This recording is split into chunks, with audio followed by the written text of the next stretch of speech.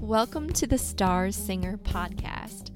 I'm your host, Tiffany Van Boxtel, and I specialize in the art and science of vocal performance, helping singers just like you to give amazing performances so that you can feel comfortable, confident, and in total control of your voice every time that you walk on and off stage. This podcast is here to help you on your journey to becoming a star singer. So let's push play on this episode. Today is a super inspiring and super practical episode for everyone who is looking to make a career in their music and wondering if it's possible to make any money doing, what you love, especially, with you've heard of the starving artist, and today we're going to talk about that. We're going to talk about our guest today, Spenser Liszt. Spenser's journey. We're going to talk about his journey from rock bottom to financially stable as a working musician. And then we're going to dig into the finance aspect a little bit and talk about why creating an emergency fund is essential for musicians and how you can get started creating an emergency fund even if you feel like you have no money to spare. We talk about where the starving artist mindset comes from, how to become a thriving musician, and the role that mindset plays in your finances. So since we're talking about becoming a thriving musician on today's show, specifically about making money from music, I want to introduce you to another podcast that I know you'll love. My friend Bree Noble hosts the Female Entrepreneur Musician podcast. Bree focuses on helping you build and connect with your fan base and create a thriving musician business. Although Bree highlights female artists on her show, her tips are definitely not gender specific. In fact, our guest today, Spenser Liszt, had Bree on his show recently, his podcast, The Thriving Musician, and said that she and he were of one mind when it comes to how musicians need to think about money and generating income. So if you want to make more money from your music, you definitely want to check out the Female Entrepreneur Musician podcast with Bree Noble at femusician.com or subscribe on Apple Podcasts, Stitcher, or follow on Spotify. All right, let's push play on this episode. I'm here with Spenser Liszt, and we are talking about finances for the musician. And I'm so excited that you're here. And can you tell us a little bit about your journey and how you help singers and musicians? Certainly. So thanks for having me. I'm really excited to talk about all these things. So my name is Spenser Liszt, and I'm a professional saxophonist and woodwind specialist. So I play all the clarinets and flutes and a little bit of bassoon here and there, and but mostly saxophone. And I went to school for music. I went to SMU, Southern Methodist University in Dallas, did some classical there. Then I transferred to University of North Texas and started pursuing jazz. So I have my bachelor's and master's in jazz studies, saxophone performance. And from then on, I just started playing professionally in Dallas. And I really wanted to kind of prove to my community and my family and friends that I could make a living performing, because it was, I was told basically that it's almost impossible to do. You're never going to make any money. Starving artist stigma, so-and-so. I'm sure some of your listeners have heard some of these words before. And so I went out to prove them wrong, which, by the way, is not an ideal path to pursue. To prove anybody wrong, you should do it because for your own reasons. And so anyways, I ended up making a living performing, played with local to national acts that came through Dallas, and really got the behind the scenes, kind of behind the curtain look of what that life is like. Did a little bit of touring. So I got enough of a taste to understand what it really looked like, and also to eventually realize that that's not the life that I wanted to live. And so there's this kind of pivotal moment that happened I think it was the summer of 2015. And I was on a tour in the West Coast with a Brazilian band. It was really fun and awesome. It didn't pay that much, but it was more like an opportunity. It was back when I was saying yes to everything. And it was really fun. And I came back from that tour. And then immediately after getting home, I went to Italy, and I went to abroad for the first time in my life for my grandmother's birthday. And really fortunate to have that experience. But what ended up happening was I was away from home for 5 weeks straight. The tour didn't really pay that much. It was more for fun. And I was spending a lot of money for those 5 weeks. So I came home and I have a screenshot of this bank statement. In August of 2015, I came home and I had $67 in my account. And this was a first for me. So I always say everyone has their rock bottom. It's different for everybody. This was mine. I grew up as a saver, so I always had kind of a bed to lay on financially. At least I thought I did. And this was kind of the first time where it was like, I don't have gigs for a couple months. I have $67. I don't own anything other than my horns and my car. And that's when I thought, no other musician should ever feel this way, including myself, right? So that was a huge moment where I just something had to change. I could never let that happen again. And so that's what has led to my interest in finances, learning about money, financial literacy. So I started reading as many books as I could possibly get my hands on and started implementing what I learned slowly. And long story short, a year and a half later, I bought my first property and increased my net worth by, it's like 250% or something.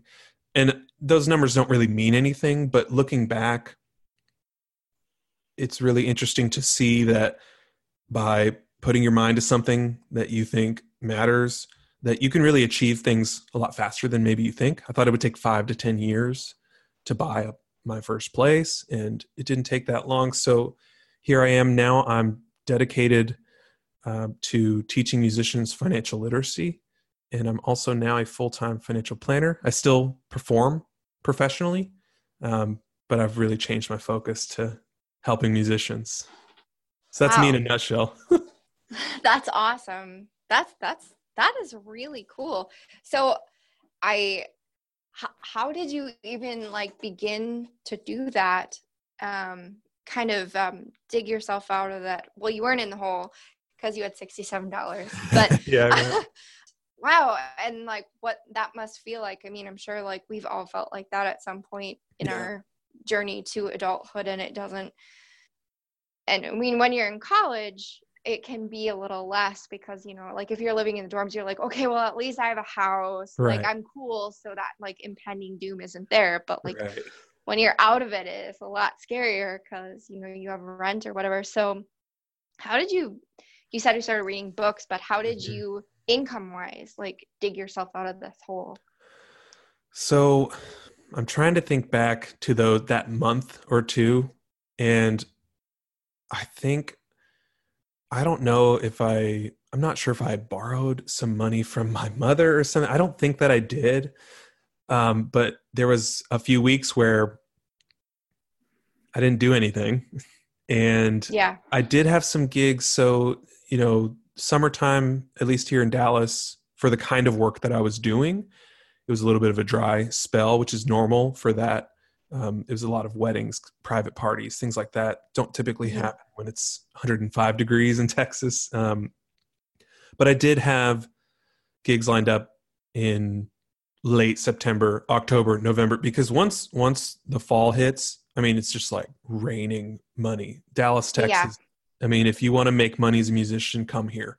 The money's Yeah. here. People are willing to spend money on musicians. It's awesome, and I'm fortunate to be here for that. So I think I just tried to outlast until the gigs started coming in again. And in terms of, and it just didn't feel good. And when there was one book, the title's terrible. It's called The Automatic Millionaire. And I don't remember how I got into it. I'd read some other books like The Slight Edge, Rich Dad, Poor Mm-hmm. Dad, and a couple others, but eventually led me to The Automatic Millionaire, which the one thing I got from that book was to start saving and make it automatic.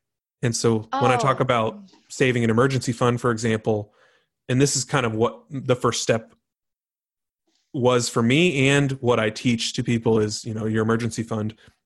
And so that's what I started doing. He was saying, okay, decide how much you want to set aside every month and then set it up automatically with your bank, because almost every bank has that ability. And so once those gigs started coming back in, I was kind of getting back up to normal there in my checking. I committed to saving, and I can't remember how I decided how much, but I said I was going to save $200 a month and just put it into savings and not touch it. And it was one of the scariest things I had ever done, because when you set something up automatically, just like if you set up your rent or your internet bill to draft automatically, there's always that worry, well, what if I don't have enough money to cover that bill, right? And it's going to overdraft and I'm going to get charged. It's just a nightmare, right? It's really scary. So, and I was still kind of at a low point there financially. So I was really scared to start it, but I guess my intuition or my gut just said, you have to do this. It doesn't matter. Start. And if something happened, I monitored it. So I made sure. But what I found was that nothing really changed in my life. So and that's the whole point of making it automatic, is you don't see it come out of your account. It happens once a month, whatever date you select. And we make purchasing decisions a lot of times based on what that number is, maybe in our checking. So let's say you want to go out to eat. Oh, well, I've got this much. So, whether it's consciously or subconsciously, oh, well then, yeah, I'm going to, let's go to the taco place or whatever. Let's go out to eat or whatever it is. Let's go to the movies, because you kind of feel comfortable knowing where your number is, right, in your account. So what happens is, if you are subconsciously doing that, if that $200 is already taken out, well, then you're making decisions based on this new number with that 200 already set aside. And so for me, I didn't notice any change. I didn't feel like I had to eat ramen for a year and a half or reduce my lifestyle in any way, because it was just more psychological. And so eventually it worked out to where not only was I working on saving automatically, but I was also working on strategies to increase my income. So where I used to make $100, $200 a gig, I started making $300 to $500. And that was just by reading books and trying to, using my network and being helpful on the gig, being the right kind of person and providing value and things like that. Yeah. So a couple of things. So when you're talking about automatic, you're talking about setting up a separate, like a savings account, yes, and then it kind of auto drafts. Mm-hmm. Okay. Yes. And then, so how did that, I don't really want to because it's personal for everybody, but everybody has that number that they feel like safe and secure at. Yeah. I don't know if you recommend a certain percentage and certainly, or how did that make you feel once you hit that number? And are you still doing it? Are you still setting aside emergency, or do you invest in it? Okay. Yes. So, a lot of things there. First off, when I finally got to that number, I think it was like $5,000. I can't remember quite exactly. It was a few years ago. But whenever I finally got there, it felt amazing. But what's hilarious is, I think it was like that day or that right when I hit it, an emergency happened. Wow. I needed the money for the emergency. And it was such a surreal moment. It never feels good to pay for things like that, but it changed everything, because the money was there for the emergency. If it wasn't, then what would I have done? Right. And what most people do when they don't have an emergency fund is they take out loans or put it on a credit card, which is the number one fastest way to ruin your entire life financially and your potential net worth in the future. And so it was kind of a bittersweet moment, but I was really thankful that I dedicated myself to it. And then I right away started working back up and starting it over again. So it served its purpose. So it did feel really good. And wow, it was such a relief. And then the moment happened and I got to experience, I like to say, the emergency fund turns emergencies into minor inconveniences. And that's what happened. I think, for example, like your car breaks down, you have a $2,000 expense. Well, if you have your emergency fund, it's no longer an emergency because the money's there. You just pay for it. It's just an Yeah. inconvenience. You just write the check. Yeah. So in terms of how much to save and like percentages and stuff, so do you want me to go through? I can go through a few steps Sure, for that'd people be who are great. interested Yeah. in saving an emergency fund. First off, it's I love mindset stuff, but it's like awesome. I also like to be like tangible. Like give me Oh some yeah, steps. Yeah. Love it. definitely. Yeah. And we need to know exactly how this works, right? So these are kind of financial, personal finance industry standards. It varies for everyone. So I'll say right off the bat, first off, I guess just as a disclaimer, I'm not giving like investing advice, anything like that. Um, talk to a professional, even though I consider myself to be one. Talk to Yes. your CPA or your Yes. financial planner, or talk to someone that you trust. But that being said, I've done a lot of study on this, and I am a financial planner. So with an emergency fund, typical recommendation is we want to have anywhere from 3 to 6 months of expenses set aside. And so generally an emergency fund is for loss of income. So let's say you lose your job. Well, if you're a musician and let's say you have multiple gigs or multiple streams of income, you kind of have a little bit more security than maybe someone who just has one job. So you have a little leeway there potentially. But let's say you just had one, you're doing a theater gig, all year. It's just one gig and you break your leg or something and you can't do it and you lose that income or something like that. Well, then, or let's say that the theater, you know, burns down or gets sold or whatever, whatever emergency happens there and you lose that income and you got to find other work. Typically, it's how long will it take for me to find that income replacement? So generally 3 to 6 months is kind of a good range depending on your industry, maybe your age and things like that. So there's a wide range there. And it's also based on your level of comfortability. How many months of expenses do you want to have set aside? For some people, they feel comfortable only having 1 month because they know that if, things hit the fan, then they can go out and replace that income easily. They know that they can go on Fiverr and get a gig or whatever it is that they're doing with their income. Some people are more conservative and want up to a year or 2 years, I've heard, of having their expenses set aside. And it's really up to you, but 3 to 6 months is generally a typical range. And so first you decide how many months you want to set aside. And by expenses, I mean non-discretionary expenses. And by non-discretionary, I mean bills that are going to happen whether you like it or not. So Netflix is a discretionary expense. You get to decide if you want to keep Netflix or not. So if you're in times in dire need or an emergency, you can cancel your Netflix, right? And then turn it back on when you're feeling good again. But like your rent or your mortgage, maybe your internet, groceries, car payment, things like that are happening every month, no matter what, those are non-discretionary expenses. So what we do is we add all those up and we find out what that number is. Let's say it's $2,000 a month in non-discretionary expenses. And that's what you're having to spend every month, no matter what. And that's the bare minimum you need to live off of if you have no income. Then that's your monthly number. And you just multiply it by how many months you want to set aside. So that's sort of step one.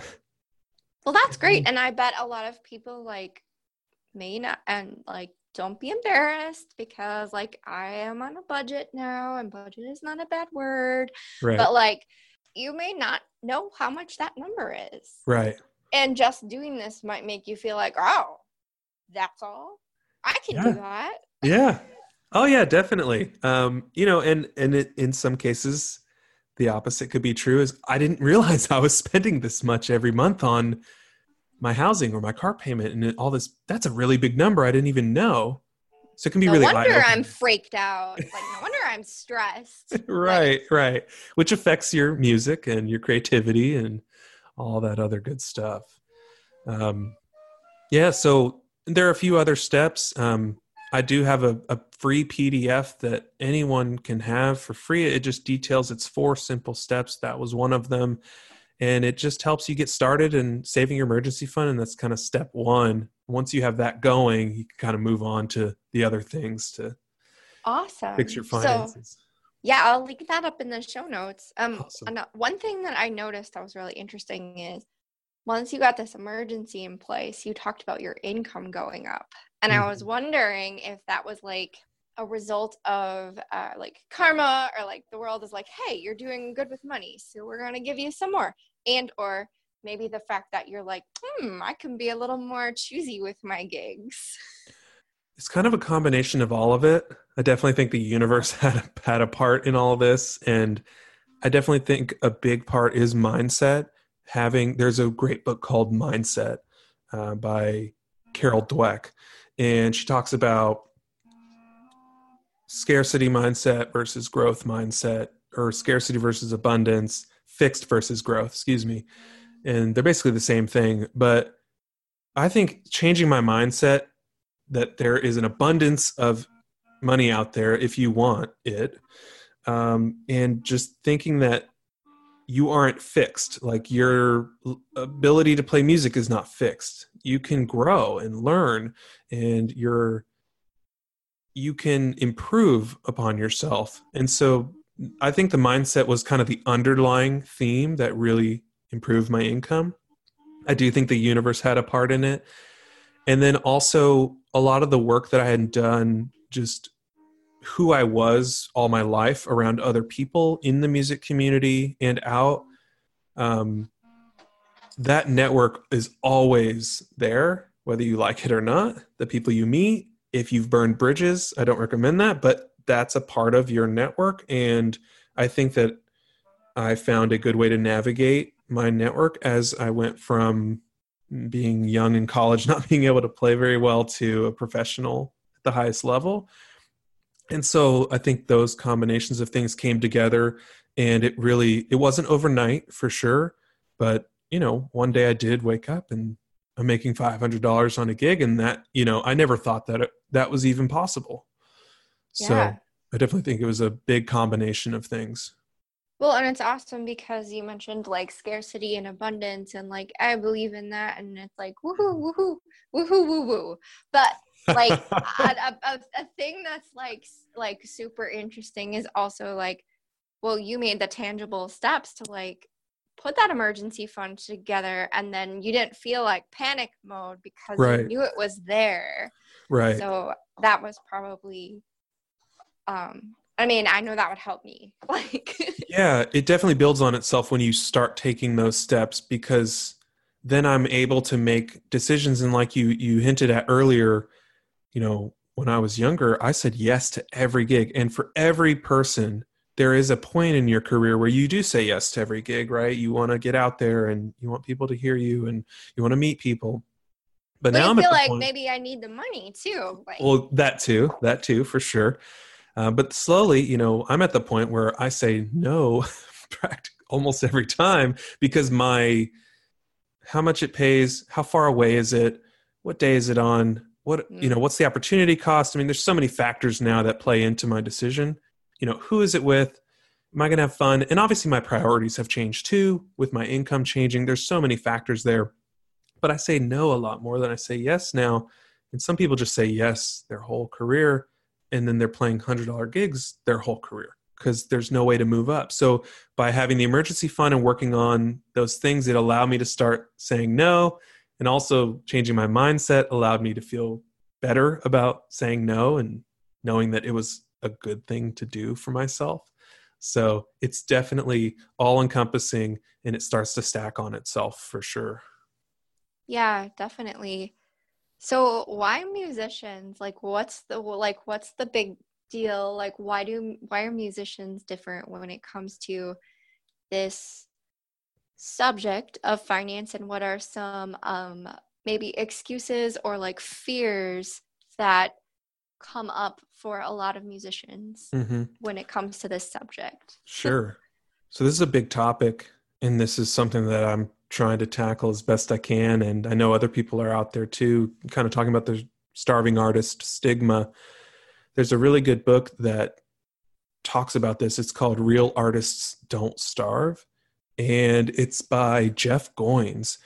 And he talks about a few artists way back centuries ago, like Shakespeare and Michelangelo.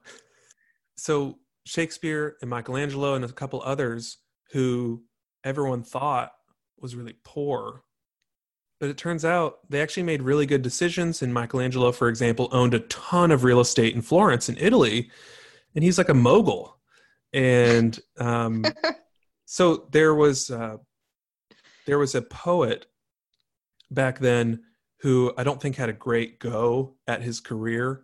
So he wrote a book called, his name was Henri Murger, I think I'm saying his name right. And he wrote, it's a longer title, but basically he wrote La Boheme, and it turned into Rent, Moulin Rouge, the opera called La Boheme. And it's popularizes, I guess, the starving artist stigma, like that it's cool to do that. And it's cool to That's a very starve for your art. romantic It idea. romanticizes the starving artist stigma. There it is. That's the word I was looking for. Woohoo! And so that happened centuries ago. And it's, who doesn't love Moulin Rouge and Rent? It's in our culture. Ugh. And It's like a gorgeous, like, oh my gosh, if that could be life. Like, was it right. Baz Luhrmann who did the Moulin Rouge, the remake? I can't, the director. It's just, you've seen it, I'm sure. Yeah, It's it's been like a while. gorgeous. I'm Right. like looking at it and I'm like, like the same thing with the Phantom of the Opera. Like, it's just so beautiful. And it's like, it really is a nice, like, kind of beautiful, like, romanticized, over romanticized idea that, like, in our culture right now, like, just isn't working. Right. Like that you have to, or that it's cool to struggle for your It's art, or cool that to you have starve. to struggle. Yeah. Or that you need to be starving to, I don't know, garner respect among the community. And I think that over the years, it's just compounded on itself. And we don't have enough examples of what I would call thriving musicians. They're not starving, they're not rich and famous, they're living normal lives. They have retirement, they have insurance, they pay their taxes, right? And they generate a good amount of income. They maybe have families if they want them, they maybe own houses if they want, and they're all out there, but we don't talk about them because it's more sexy, it's more cool to talk about the starving artist stigma, or Yeah. becoming rich and famous is like that's the goal, right? Yeah, or you've got, this guilt that, like, oh, but if I make money, well, that doesn't mean I love what I do, kind of thing. Exactly. And you've got the whole selling out stigma, and then there's the self-worth that comes into play. So there's a lot of factors here, but so for musicians I think it's just we've been swept into that. We're creative people, we create art, and our art is not really worth that much, even though some people want to charge more and they don't know why they're not getting paid more at the restaurant. Even though I can go on a Yeah. whole tangent about that because restaurants can only afford so much, right? But so I think that just over the years, that's been the case. And then, I mean, I experienced it, like I mentioned during my story.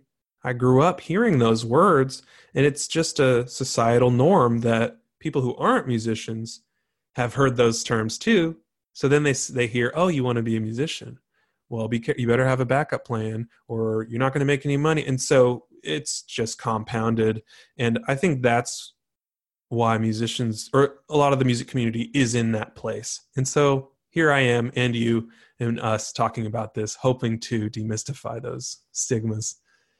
Yeah. And so, like, it is possible for us as musicians to, like, make a living, because I think actually a lot of, I mean, maybe you've seen this, like, I think the general feeling of that I get vibe wise is like, well, I'll never make that much money, so why should I care about my finances? Or like financial planning, like wills and stuff. Like that's for like when I'm dead, or like that's for when I have Right. like millions of dollars, like kind of thing.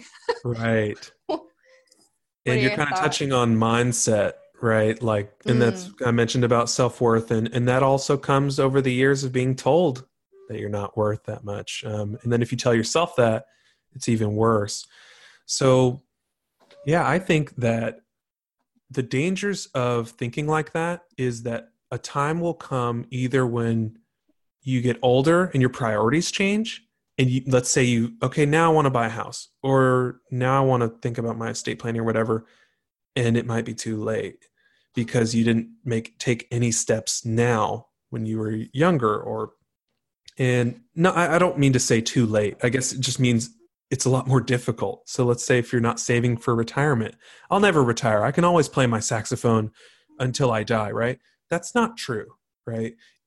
My interests might change, my priorities might change, I might physically get injured or not be able to play anymore, and might not be able to generate the same income. I mean, there's so many factors that could happen. And so just thinking that I'm never going to retire doesn't mean I shouldn't be saving for retirement now, because when I'm mm, 60, it's very hard to save for retirement when you're that age. yeah. And so it's almost like you you don't want to kind of like mentally give in and say, okay, I'm going to save for retirement, even though I don't want to retire and I don't want to give up music and things like that. I'm not saying to shift your mindset and just assume that these things are going to happen, but you should prepare for them just in case. Um, Yeah. You want to have I mean, I love what I do. I want to be doing this for forever, but I also want to have like the freedom to choose like how much I want to do and how much I don't. And if, there Definitely. was nothing there, then I don't have freedom anymore. The choice is not mine. It's just Yes, like, oh, I so couldn't agree more. And that's really what all this is about. It's financial and creative freedom. So if you're able to start taking care of your finances and get in a better place, you do have that freedom of choice, like we talked about. I could say no more. My goal is to actually, I've moved on even from the making a living performing. I'm now at a point where I'm trying to remove money from music completely. So I don't have to do the gig. I only do it because I want to. So when you have to do something, it's a lot different, because I would show up and have a different attitude. Like, I have to be here. My livelihood depends on it. But if I'm showing up because I want to, because I've taken care of my finances and other things, then like you said, that's when the freedom comes in. And then you can really start working on, I like to say, money first, music forever. mm, So, that's and really you nice. and you only have to take 5 minutes a day thinking about and learning about these things. You can still go back to practicing right after and go 100,000% into your music. So it doesn't really take away from your creativity by doing these things, in my opinion. Yeah. I think like definitely gives you security too, because if I love the emergency fund as a really tangible first step. Hmm. So we'll link that freebie in there. And a lot of listeners might be thinking, oh, that's like super cool. And it's like a cool idea, but like that, is that for me? Can I do that? Like, but don't you have a podcast with like a whole bunch of Yes. examples of this? Yes. So my podcast is called the Thriving Musician Podcast, and I interview musicians from all different walks of life. They generate income in all different ways. They play different instruments. They're at different levels, from local to national people. I mean, they have all these different kinds of experiences, and they kind of reveal what their life is like. And some of them have these things, some of them don't. Some of them are working on it, right? We're all in different places. But there are certainly a lot of musicians out there who have emergency funds. They have the proper insurance. It's not lame to do these things. In fact, it's necessary. You have to do these things because there's inherent risk in our world, and we're trying to avoid that stuff. And Ugh. so, yeah. I got triple A the other day, the Awesome. like premium RV, and I was like, oh, I mean, it was like $115 a year. and I get like, I'm not a sponsor. I'm just saying like how good this makes me feel. I get like one toe 200 miles one way and like three toes 100 miles. Like, I'm never going to use that, but it just makes me feel so much more confident as like a single woman. I'm like driving in the middle of nowhere. If I break down, I don't know anything about cars. Like, I'm going to be safe. I'm going to be taken care of. And so I think that like putting steps like this in is like, it just feels so much better to go out into the world. Yeah. And for what, $10 a month? And like, for that feeling, it's totally worth it, right? I mean, you can forego one Starbucks. I don't drink coffee, so I don't know how much it costs, but you can forego some of these luxuries that, really don't provide you much value beyond the 5 minutes you consume it for potentially a lifetime of comfort. And like you said, that feeling. Same goes for musical instrument insurance and disability insurance and your emergency fund. It's all, and your retirement. All of these things are so that you feel more free and feel better about the choices you can make. Yeah, I love it. And your podcast sounds so great for like inspiration, but also like ideas on how different people make money. But like, wow, like they're doing that. That kind of sounds like what I'm doing. Like I could do that too. So I hope that some people will take advantage of that for some inspo and some, I just said inspo, inspiration and strategy. So yeah, we'll definitely. put that in the show notes too. Awesome. Thank you. Yeah, I think a little piece on that. So one of the underlying themes of these interviews that I do on the podcast is to reveal things that are possible that maybe you had never thought of before. Because for my situation, I went to college for music because I was good at music. I was good at a lot of other things, but I didn't really know what a career in music could look like. I didn't know about all the different possibilities, what the lifestyle would be like. And so my podcast is hopefully shining a light on all of these different possibilities, because you might hear something that really resonates with you that no one's ever said before was possible. So that's kind of another underlying theme too. Yeah, definitely. I love how we have clarinets in the background. I'm at the studio right now recording this, and it's funny that you're like a clarinet and sax player. That's so cool. Yes. What is your favorite saxophone song ever to play that people might know? Like, are you a fan of like Bruce Springsteen's saxophone player? Like, what do you like? Just wondering. Okay, so I studied jazz. I play all styles, so I really do like a lot of funk. I grew up on underground hip hop. Neat. With a saxophone? That sounds cool. Yeah. Like little beats. Yeah, so there's actually an artist that I really like. His name's MF Doom, and we actually did a cover group of his stuff. It was really awesome, but it's obscure. Who knows? Maybe some people know of him, but if they do, you've made like friends forever. Yeah, but I listened to growing up. I listened to a lot of, I guess, modern saxophone players: Joshua Redman, Mark Turner, and Donnie McCaslin. Donnie McCaslin was, what's his name? I'm blanking. David Bowie's last album. He's the sax player, and Donnie McCaslin's band is the band for David Bowie's last album. And so, yeah, but other than that, I mean, I've played a lot of weddings and like cover band, party band stuff, because it pays a lot. So, any song with saxophone on pop songs, I've probably played it. Well, that's awesome. Yeah. Yeah. It's nice to like, I don't know. I try to always ask people like, what's your favorite song? Or like, what are you doing? Cause it's like, oh, hey, he's a person. He likes music like me. Like, yeah. I like that. It's tough for me to pick a favorite song, and not to like go the complete opposite direction. But when you asked me that, I immediately thought about the fact that for very good reasons, I actually don't listen to as much music as I used to. And that has something to do with going to music school. I think there's some sort of trauma, potential musical torture that happened. There's joy in the silence. I'm a big Jack Cage fan now. Yes. So like in the car. You hear so much and you like block it out. Like, you said something about the clarinets. I'm like, I didn't even hear it because I was like focused on like blocking it out. So because like, you know, the practice rooms and all that good Right. stuff. And so you learn to like focus. But Yeah. yeah, it's Yeah. interesting. I mean, to each his own. Yeah, definitely. And that's part of another factor of health, mental health, and self-awareness and things is our relationship with music changes over time based on things that have happened. And like I mentioned about removing the money from music for me, there's also a need for me to come back to music in a healthier way because I was relying on it completely for income and it wasn't the lifestyle that I wanted. So now I'm kind of having to start over.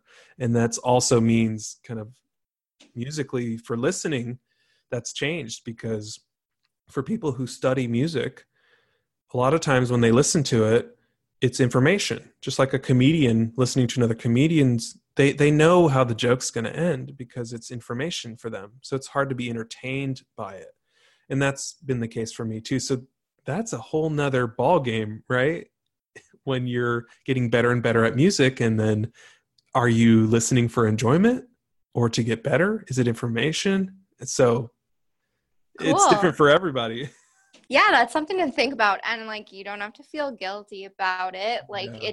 it is what it is, and you Yeah, can morph and grow. And so definitely. I love this. So we've talked about a few places that we can find you. What's your website? Where else can we find you? Yeah, it's www.spenserlist.com, Oh, that's easy. SpenserLiszt. And the emergency fund is just my website.com/emergency fund. And I'm on Awesome. Instagram and Facebook. I try to do just educational posts. I don't really talk about myself. It's all about you. I want to help you. And then I also have a newsletter where I send out every weekend. I'll send out some weekend reading, and it ranges from finance articles that I've read recently to music industry stuff. It's just kind of a wide range of hopefully resourceful things that could actually benefit you. And because I know there's a lot of things floating out there, blog posts that might not be. So I'm hoping to provide some value there too. And yeah, Yeah. that's where you can find me. Awesome. Well, thank you so much for your time today. Yeah, definitely. I really appreciated talking with you. Thank you so much for choosing to hang out with me today.